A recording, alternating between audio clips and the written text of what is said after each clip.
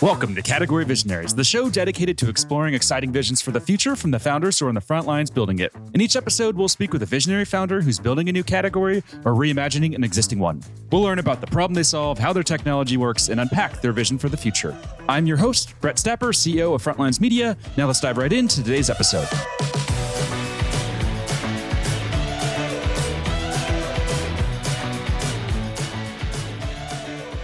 Hey everyone, and thanks for listening. Today I'm speaking with Rob Leslie, CEO and founder of Sedicii, an identity verification platform that's raised over $4 million in funding. Rob, thanks for chatting with me today. Great to be here, Brett. Yeah, so before we begin talking about what you're building, let's start with a quick summary of who you are and a bit more about your background. Yeah, great question. I've got a reasonably interesting background. Grew up in Ireland. I graduated having studied electronic engineering at university. I immediately went to Japan where I was planning to stay for maybe 2-3 years and was there for nearly 20 years. I worked for a number of Japanese companies, was headhunted by Dell when they were starting in Japan, learned an awful lot at Dell when I was there. And then after I left Dell, joined a startup, which we grew over the next 4 years, and it got acquired in the early 2000s. I came back to live in Ireland in 2003 and started a business with a friend of my brother's in the compliance space, where we built a network connecting all the business registries around the world together into a single network. Because back in the early noughties, getting good information on companies and directors was an extremely difficult thing to do. So we just made it really, really easy for banks and insurance companies, other financial institutions that had compliance requirements to source that information. And it was probably along that journey that I started looking into what became the kernel of Sedicii, which was all around trying to identify who people were reliably through a fully digital channel and preserving their privacy along the way. So we've been looking at, different kinds of privacy enhancing technologies, things called zero knowledge proofs, and more recently, multi-party computations, and very recently, a thing called messageless computation, which is a sort of new iteration of multi-party computation. And I'll explain a little bit more in detail what these are later on. But it's some magic cryptography that allows you to do some very cool things with data without the need to share the data. Nice. Well, yeah, let's dive into that in a second. But a couple of questions just so we can better understand, who you are as a CEO and as a founder. So what founder do you look up to the most? And what we always tell guests here is it can't be Elon Musk, because we were getting tired of hearing that one over and over again. Yeah, well, actually, probably, one of the founders that I was sort of took a lot of leadership from in my early career was a guy called Akio Morita. He was a Japanese founder. He was an engineer, very similar to me, an electrical engineer. And he was the founder of Sony. And I read a book called Made in Japan that he wrote. It was probably in the mid-'80s when he wrote it. But it described the whole journey that he went on, when he created Sony.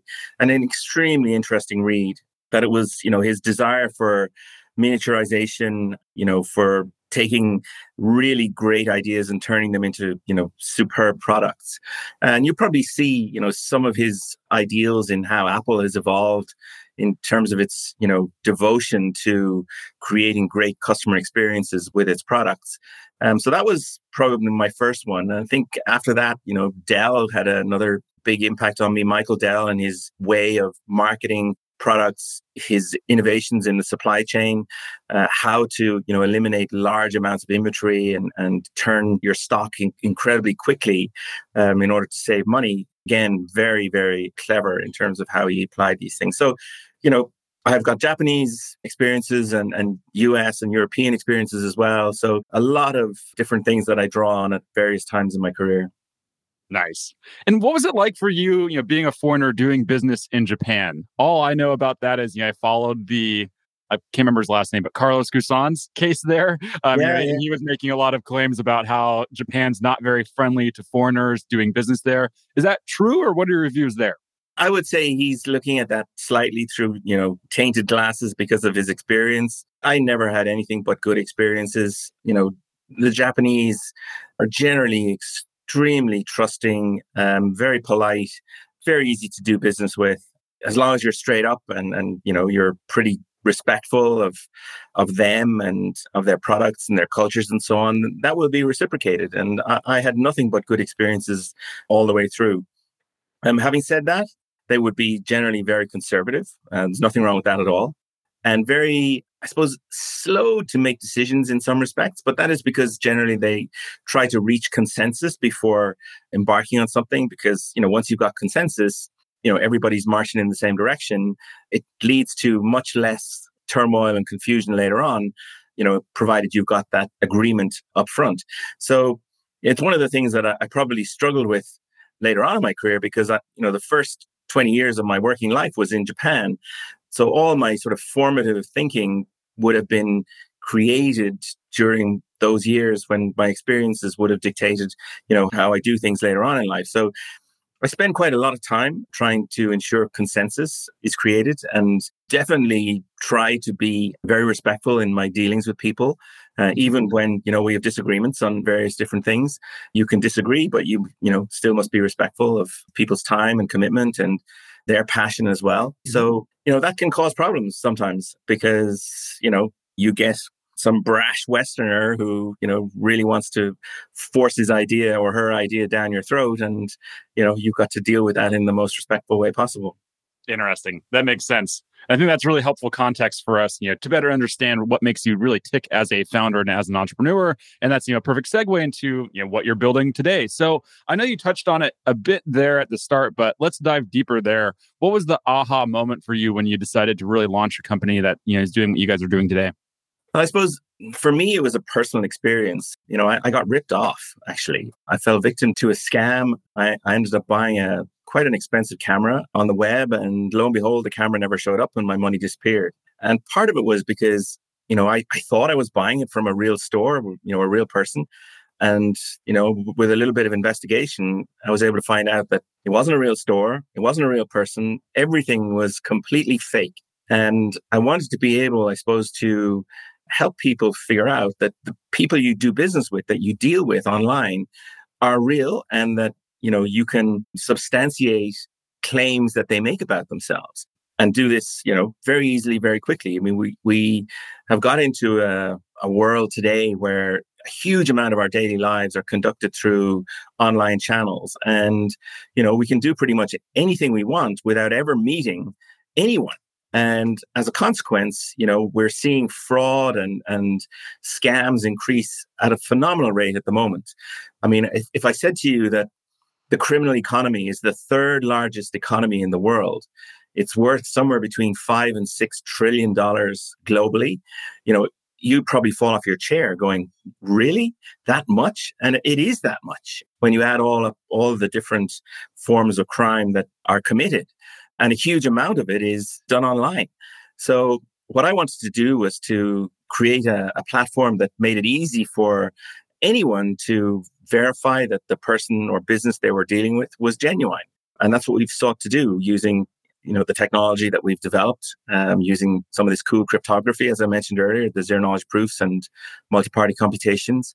And what these things do essentially is they allow you to prove things to somebody without having to disclose the underlying information, or to compute something without having to disclose the information used in that computation. So a simple example would be, I can prove to you that my driver's license has a date of birth that makes me over 18 or over 21, but I don't have to disclose my date of birth to you. So I'm protecting my privacy in the act of communicating something about myself that you need maybe to provide me with a service, which could be, providing me with a bottle of wine that I want to buy online or something like that.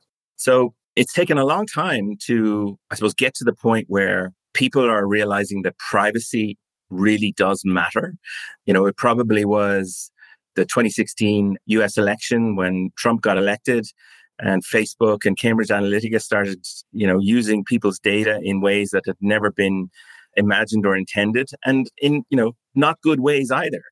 So, people started to realize the value of data and how that data could be used in both good ways and bad ways, and ways that could damage them ultimately. So what we've come up with essentially is a platform that allows, a whole bunch of pretty cool computations to to happen, things like credit scoring or risk scoring, or, being able to compile a health record on somebody from a multitude of different places without ever having to see the raw data or to put all that raw data together. So I'm able to, preserve your privacy, but still deliver the value that you want, in ordering a drug or whatever it is that you want online in order to fix an illness or a disease that you might have. Interesting. I've been talking about that a lot with my girlfriend whenever we order wine, or, whenever we order alcohol. That's the process where, someone comes and delivers it, and then I have to literally give them my ID, and then they sit there and take pictures of it. I don't know if they're actually taking pictures of it in the app or if they're just, have their camera open and they're taking pictures of it. And I've talked about how I just feel very violated every time I have to do that because I just gave some random person, my ID number, my address, all of that information, which I really don't want to share.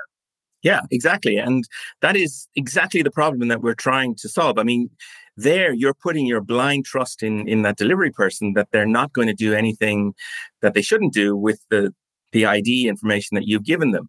But you shouldn't have to put yourself in that position.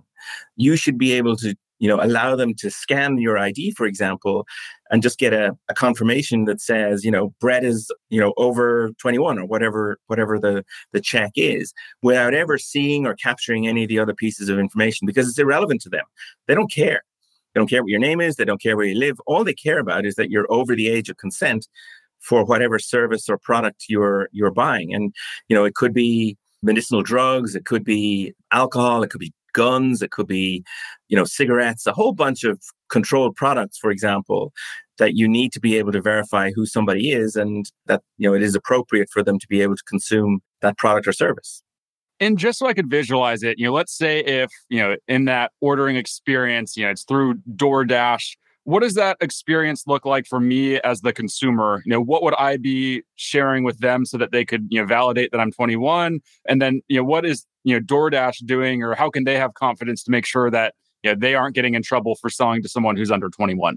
Yeah. So there's a number of ways that you could do it. One is, obviously what you've just described, where, you flash your driver's license, a scan of that would take place and they'd return a result to say, yep, Brett's a good guy. He's over the right age. But equally, you could just say, my name is Brett and I was born on, the 1st of January, 1960, just for argument's sake. It would be great if DoorDash could take that information and go to an authority somewhere, which, might be a state agency, and say, I've got this individual who's claiming his date of birth is this. And they could return a result that says, yeah, that is a genuine individual. And here's what he looks like. And they give you back a photograph.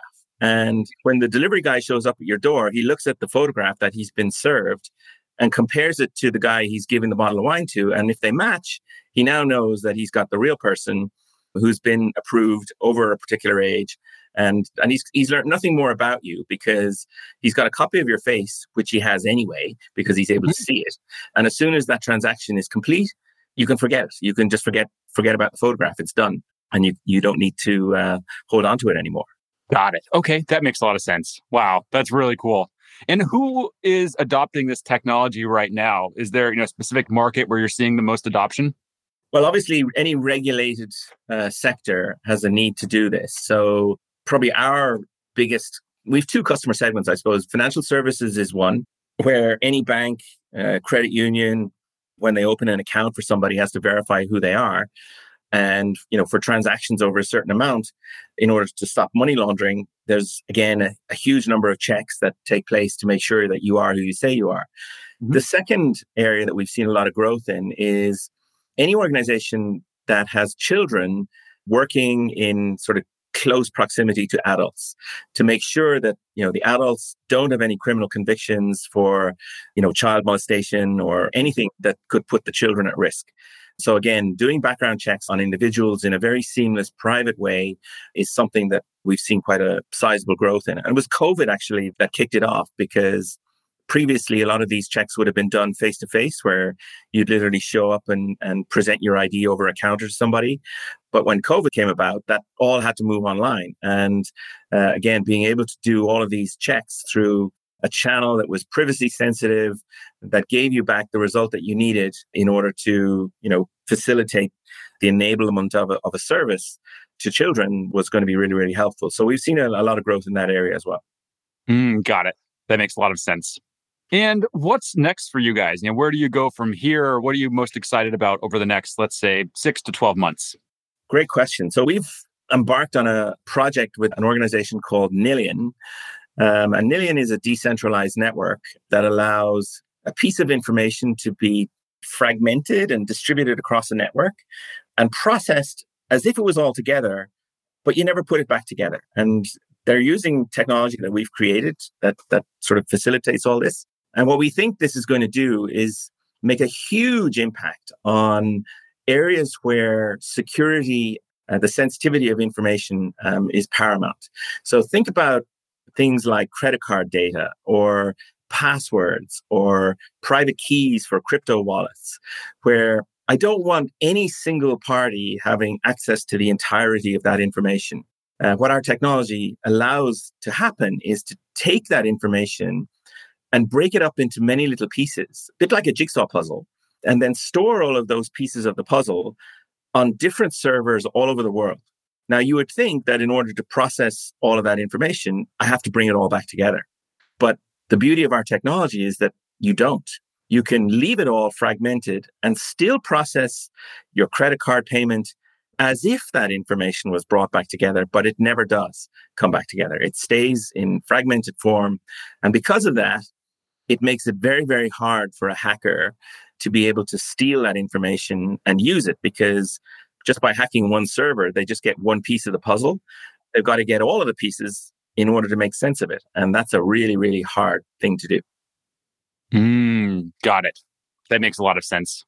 And in terms of, breaking through all the noise here, are there any specific things that you've done to really rise above all that noise? As I'm sure you're aware, funding is just booming right now. Startups are raising crazy money. How are you rising above all that noise? That's a really hard thing to do, but you've got to try and create some uniqueness for yourself. And I think, what we've so far been able to do is demonstrate that the technology that we've created really is special. And I use the analogy of baking a cake quite a lot. In order to be successful in business, a lot of things have to come together for you and really, really work. And, the baking the cake analogy is you got to have the right ingredients in the right amounts, mixed together for the right amount of time, in the oven for the right length of time, at the right temperature. And if you do all of those things well, you're going to get a great cake. And business is no different. You've got to have product, you've got to have team, you've got to have funding, you've got to have promotion, and you've got to have the opportunity. And if you can bring all of those things together and get them to coalesce, in the right amounts at the right time, you will actually end up with a really successful business. And the challenge is getting them all to come together at the right time. And I won't profess to have the magic solution that allows you to do that. It's a moving feast. Every day you think you've got it and suddenly it shifts again and you got to go run after it. And it's a challenge, but one that I enjoy getting up every day to run after. Nice. Well, last question here for you. What does excite you most about what you get to do every day?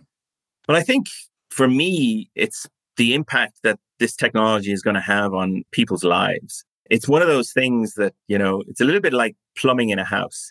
When you turn on the tap, the water just arrives. But, within the walls of your house and the street outside, there's a lot of very complex pipework that allows all that to happen. And what we're creating here essentially is the plumbing that allows some very complex processes to take place that ultimately are going to make people's lives better, the data that they provide safer, and ultimately secure their financial futures, because, nobody's going to be able to show up and rip you off by being able to hack into your bank account or steal your identity or rob your credit card and start processing payments. So we just want to make the world a slightly safer place, or maybe a lot safer place, by making this technology available to everybody to use. And, there's still a lot of work to do, but I think we're in a really good place. Some of the partners that we have are, really well positioned to do that. And hopefully we've got the right ingredients in the cake tin and, we're about to stick it in the oven and hopefully get the temperature right so that we end up with a good business at the end of the day. Nice. That's amazing. I love it. Unfortunately, that's all we're going to have time to cover for today. But before we wrap, if people want to follow along with your journey, where's the best place for them to go? Yeah, the best place is probably the web, www.sedicii.com, SEDICII.com, or we'll be on Facebook as well, or Twitter. You'll find us there. So just do a search on Sedicii and you'll find a bunch of stuff about us. Equally, the project I mentioned there at the end called Nillion, if you do a search on Nillion, I think you're going to find a whole bunch of very interesting stuff as well. Nillion. And look us up. I'd be very happy to engage with anybody. Amazing. Well, Rob, thanks so much for your time. Really appreciate it and wish you best of luck in executing on this vision. My pleasure, Brett. It was great talking to you today. Thank you. All right. Keep in touch. Take care.